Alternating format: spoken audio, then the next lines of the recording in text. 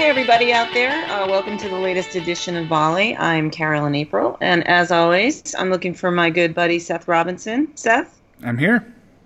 How you doing? I'm good. I was up early this morning, went and got in line at my daughter's high school to get an extra graduation ticket so that my other children could attend with us. So I got that, and graduation is tomorrow. So pretty big weekend coming up. That's so exciting. I know. Gosh, that's your first one out the door, right? It is. Yep. Yeah. Good for Kate. I hope she's excited. It's so great to get high school in the rearview mirror. Yeah, that's my opinion. She's very excited for leaving for college. I don't think she could care less about the graduation this weekend or whatever. She's glad to have it all done, but yeah, to her, I don't think she understood why it was important that I would go and get another ticket so that we could all be there. But it was important to me, which is why I went and did not make her go. So, yeah, no, good. You'll have to fill me in, and hopefully it'll be a nice day. I think you mentioned it was indoors, so you don't have to worry about rain. My daughter's my oldest. When she graduated, it was outside, so it was just always, fingers crossed that it isn't a torrential downpour. So luckily, you don't have to worry about that. Yeah, it'd probably be better if they did it outside, so they didn't have to worry about this ticket nonsense. But whatever. Whatever. Well, you'll have to let me know how it goes. That's exciting news. Congrats, Dad. I will. Thank you very much. So today we have another guest with us on Volley. The guest that we have today is Randy Gross. He works with us here at CompTIA. He is CompTIA's Chief Information Officer and Senior Vice President of Certifications Operations. So he handles everything from trying to achieve the organization's goals with technology to actually delivering our exams and looking over e-commerce and all the stuff that we do on the certification side. And I've known Randy for quite a while, and we're very happy to have him on our podcast today. Yeah, welcome. Thanks for having me. Seth and I's pinnacle of probably our lives was attending each other's graduations, which was at the exact same times, right. Same place. Yeah. See, I was just going to let it go with I've known you for a while, but yeah, it's since high school. Who's changed? Buddy. Who's changed the most? I mean, we would need a third party for that. I don't know. Right. I don't. Yeah, we have friends that we still know from them, I guess. Yeah, I'm not sure. Yeah. Well, you said, Seth, you told me it was a very small high school, so it must have been you all knew each other, right? Kind of a. Oh, yeah. Yeah. There was good knowledge of everyone in the class. So was it co-ed or was it single? Was it all boys? Yeah. It was co-ed. A lot of the smaller schools can be single sex. They know that. Yeah. This was not a Northeastern private elitist location. Like where I went to school. Right. I wasn't saying that. I didn't know that, but it doesn't surprise me. Well, I grew up in the Northeast, so Yeah. But, So before we get too far down the rabbit hole, one of the big news items of the past week and one of the big meme generators was GDPR.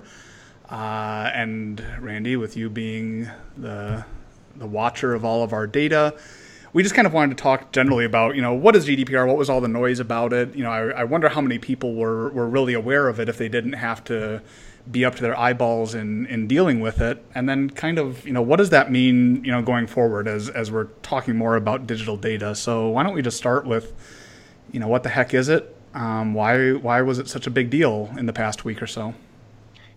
Yeah, I think the idea here is in the European Union, I believe there's 20-ish countries that are part of this agreement, and in addition to the UK. And basically, the idea is that we're going to shift the burden of privacy over from the people who are subject to giving their data away to forcing companies to really think about how they're handling data and giving consumers a fair amount more rights than they had, in the past. The best way, I think, for folks that aren't particularly aware of it is if you think about the regulations that a state like California puts out that are pretty strict on, let's say, cars. They basically inform how the rest of the United States operates. So similarly, GDPR affects roughly 700 million people, but in order to interact with that, you have to make sure that your policies fit with all their statutes. So what's happened is it's not only EU residents, but if you're mixing EU plus US or Asia or anything, you likely are going to have to handle data to the EU standards. So it's a de facto global policy for some organizations, and we certainly are treating it in such a way. Yeah, I mean, with the global economy, I mean, you're almost, most companies of a certain size are going to have some mingling with European EU folks' data. Yeah, absolutely. I imagine I was trying to figure out, how many companies in the United States this actually affects. I don't know that number is out there. I couldn't find it.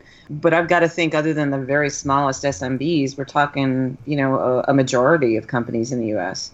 I would think so. I mean, if you're doing even basic things like lead capturing your website, if you've got any sort of global interest in what you're doing, you've got to pay attention to it. I think to Seth's earlier question, why do people care about it? Honestly, people care about it because it's money. It's a lot of money. It's 4% of your annual revenue that can be fined, or I think up to 20 million euros. For a single transgression? Well, I think there's a little bit of a sliding scale. I think it's the big data breaches that are mishandled, or really what I've heard are the ones that are out there. But that's the only thing that I think is really, unfortunately, people they certainly can say they care about privacy, but they certainly care about 4% of their revenue. And I think that teeth is an interesting piece, because we don't do those massive fines in the U.S. for virtually anything. And I think it'll be interesting to see how this kind of plays out. What do you think the clip line is there? Because we did a brief on GDPR, kind of looking at what companies were aware, and we didn't necessarily try to figure out how many companies this would affect. But according to the research that we did, a small number of companies felt like they were fully compliant or were even fully aware of the fine structure and what could happen. So where exactly do you think that is? Do you think that's a company size thing? Or kind of the types of data that they think they're dealing with? What do you think drives that awareness? I think it's company sophistication. So if someone is in a heavy data gathering organization, they're going to be aware of it. They're going to have to be aware of it. And if you're dealing with substantial numbers of records, it would be pretty hard for you not to be aware of it. So I think it's more along those lines. A typical urban service firm in the U.S. isn't going to care, and they probably don't have to. Actually, I know they don't have to. But somebody who's dealing with customer data that's either they're providing a service that isn't geography based, or they're got some stuff stored in Amazon and they're shipping data all over the place. That's the kind of stuff I think most people are aware of. To your question about compliance with it, I think that's also it's a tough one, because there's all manner of templates and directions and all kind of research that's been done on what exactly matters. But the reality of that is a lot of this stuff is still up in the air. So, the law firm we work with, we'll ask a particular question and they'll say, well, this side says this and this side says this. There's courts even in different countries that are ruling in different ways. So, it's kind of hubris to say, yes, we're fully compliant and there's never anything that's ever going to go wrong. I think that's crazy. But there's a continuum, I think, that people are on, and they certainly want to keep moving toward as compliant as they can possibly figure out how to be. The biggest issue I see with this is enforceability, really, given that this is a policy or a regulation coming from one body, the EU, that is potentially applicable to all countries that do business with anybody from that entity. But how do you enforce this? It's that's what's baffling to me is who is determining whether all of these companies all over the globe are compliant? Is there some body of 10 people that sit around and figure this out, and then we'll slap the fines on them, and there's got to be some massive appeal process? I'd imagine this is just a giant piece of bureaucracy that will be very difficult to enforce. Yeah, I think there's a couple of flavors to that. The real issue is per country, there's a data controllers or something, data privacy group that can basically take reports from people that says, I wasn't able to access my data, or they wouldn't delete it. There was actually an article 2 days ago about how Facebook and Google were basically forcing people to opt in and not providing services, opt into marketing, not providing services, and the regulators are already going after them for that. The enforceability, I don't honestly know. I mean, I think there's business licensing in every country that could be potentially pulled, fines if people want to stay in those countries. I mean, I don't know if people are going to end up leaving the European zone as a result of it. I have a hard time believing that. And I agree with you. The appeals process in the U.S. is pretty robust, but in the EU, I think if you look at the history of the last 10 years, and even going back to Microsoft with Internet Explorer, they've been pretty aggressive with how they've gone after that, and I would expect they do the same. It's a different culture. Yeah, it totally is. I mean, just the attitudes about privacy in general in Europe versus what they are here in the U.S. And we talk a good game about privacy, but most of the young people in today's day and age who've grown up with social media and everything, if when you start taking things away from them, they care less about the whole privacy aspect of their data than they do about having free reign to do what they want on the internet. And I know that's a very different attitude than it is in Europe.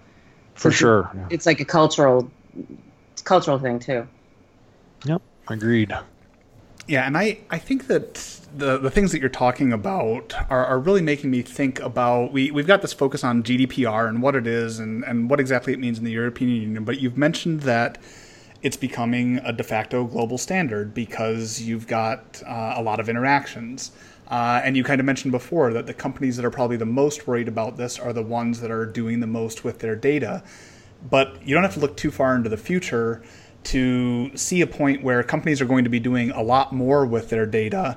And something like this is not the type of thing that they used to think about, but all of a sudden they're going to have to start thinking about it. So aside from the specifics of GDPR, do you feel like there's a decent gap right now in the average company out there and what they're doing with their data and what they need to start doing with their data because of where we're going kind of as a digital economy and a digital society?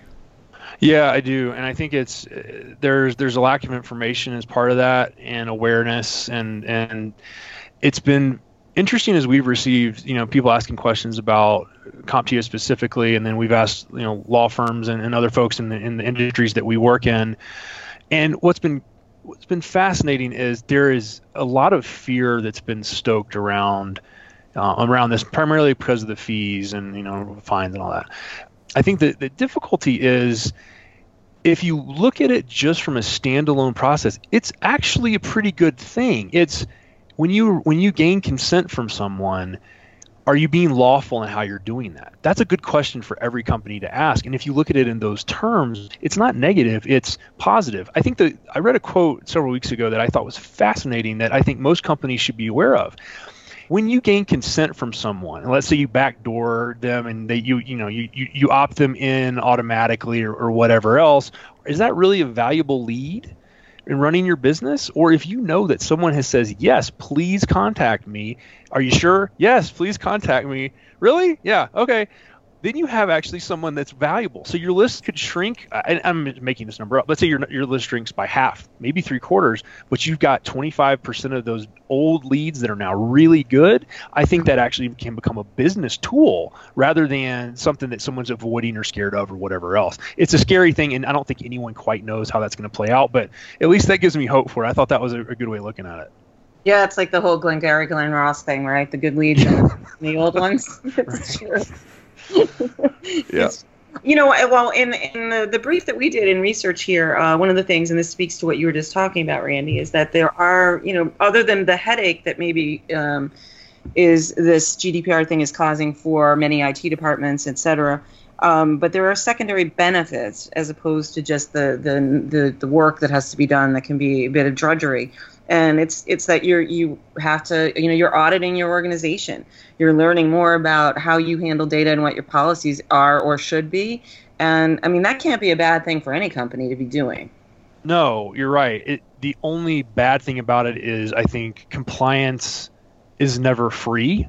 And so you're going to end up trading resources in some way. So when you've got to go map through all your vendors or map through all of your data or document all your processes so that, you make sure that you've got everything covered. Should someone want to take their data out, you got to make sure it's all gone, right?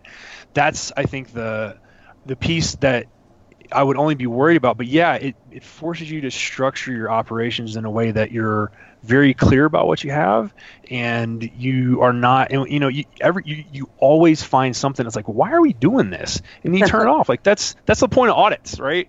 Yeah. And so you're able to find the good and the bad. So yeah, I think there's definitely benefits to it. I think just the tough part is compliance is it's that much more work. And honestly, I wish we could throw a lot of resources at it to make it, everyone would want to make it 100% perfect across every business. Well, maybe not everyone, but I think people that are circumspect about it, like you're talking, would help. It would help them a lot. What about third parties? So this is, this could be an indirect channel solution provider opportunity if they were really well versed in this particular area of compliance or any data management compliance. Speaking for you specifically, did we think about using outside sources, or have we? And do you think that's sort of a viable channel to go to so that your own department is not overwhelmed?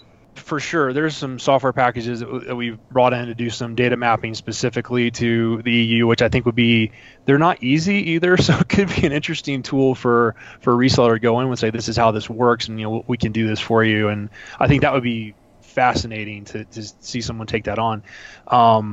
I think if resellers are interested in doing something along those lines, they need to be very well versed in the law. Mm-hmm. And I don't say that lightly, because even as we've gone through it with the law firm we've worked with, there's twists and turns along the way based on recent court cases. You can't just always make the same assumption because it's so new. You have to stay on top of it. It's ironically like staying on top of a SaaS package that's been out for a year.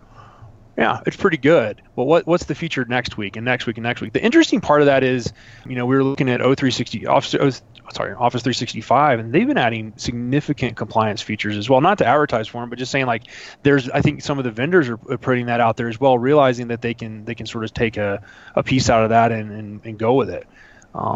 That's interesting. So they're helping you out in a sense. Is you don't have to deal with this yourself. We're gonna yeah, and we didn't even know it was coming, which sounds terrible, cool. But we were I was messing around with it, and I was like, oh, this is awesome. So we turned on some data loss prevention, and we're able to really dial in some stuff that we were surprised by. So yeah, there's that. There's even case management in some of those as well. So yeah, I mean, doing this on your own is not a good idea at all. I would definitely make it as robust as you can with as many third-party tools as available.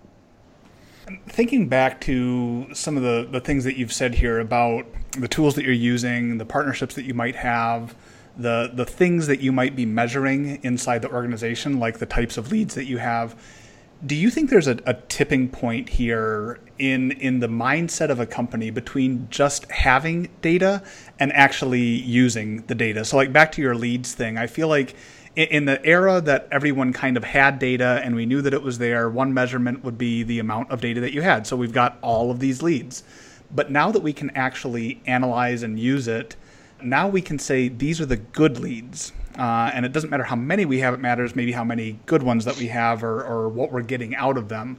And that management of data, I think, just gets deeper and deeper into this topic of how am I handling things? Am I handling it correctly? So how much do you think there's been a tipping point in mindset around the data that an organization is holding on to? Well, I think it goes back to the sophistication and the necessity of that data to your operations. I mean, if you look back to all the stuff that's been leaked, there's a lot being captured, and there's a lot of manipulation and sort of analysis around the data that's frankly scary. I think for a typical SMB, it's likely overwhelming, and I think you really have to rely on there's tools in there, and there's also why are we gathering this and what can we do with it, and again, bringing in third-party partners that know how to operationalize that or automate it or do whatever. I think it's tremendous how many tools are out there that can help with this stuff. And I think, even the guys that started to do fertilizing, they are unbelievable at how they're able to mine everything they do. And they upsell me constantly because, yes, of course I'd like that now. Yes, of course. It's incredible. So they're not a big operation at all, but they've got they have a platform that works, and I think they just bought it from someone else, and then they hammer away. So in terms of the tipping point, I don't know. I would say it's kind of maybe a rolling downhill and gathering speed almost, where if you're not using the data, you're probably going to get left behind if you actually want to grow. I don't see how business could grow without solid data analysis and use. And with GDPR, to your point, you know that the people you have are likely going to purchase, and you're going to have to do a lot less work uncovering that stone, if you will, and seeing if there's money underneath it. I think that's your yield might go up, even if your volume goes down. Yeah, I mean, I think it sounds to me like going through the pain on the front end here may end up yielding results and, like you said, growth opportunities in the future. Let's hope. That's the positive spin on it. Yeah. So, Randy, you've been great. Thanks for coming on. I can't believe we haven't had you on Volley before. Or if we have, I don't remember. But you would remember. Yeah. Come on. But it was great fun. We talk about having you on all the time because you'd be perfect for a lot of different subjects. But thank you for shedding some light on something I did not know anything about GDPR until like the last couple of weeks, quite honestly, because I don't think anyone who didn't have a direct connection to it like you did, including the media, frankly, because this has been a 2-year thing, and I don't think I saw a single news story myself until a few weeks ago when the deadline was looming. But interesting. Funny how that works, yeah. Yeah, exactly. Well, and the news stories are about how many notifications you got in new privacy policies.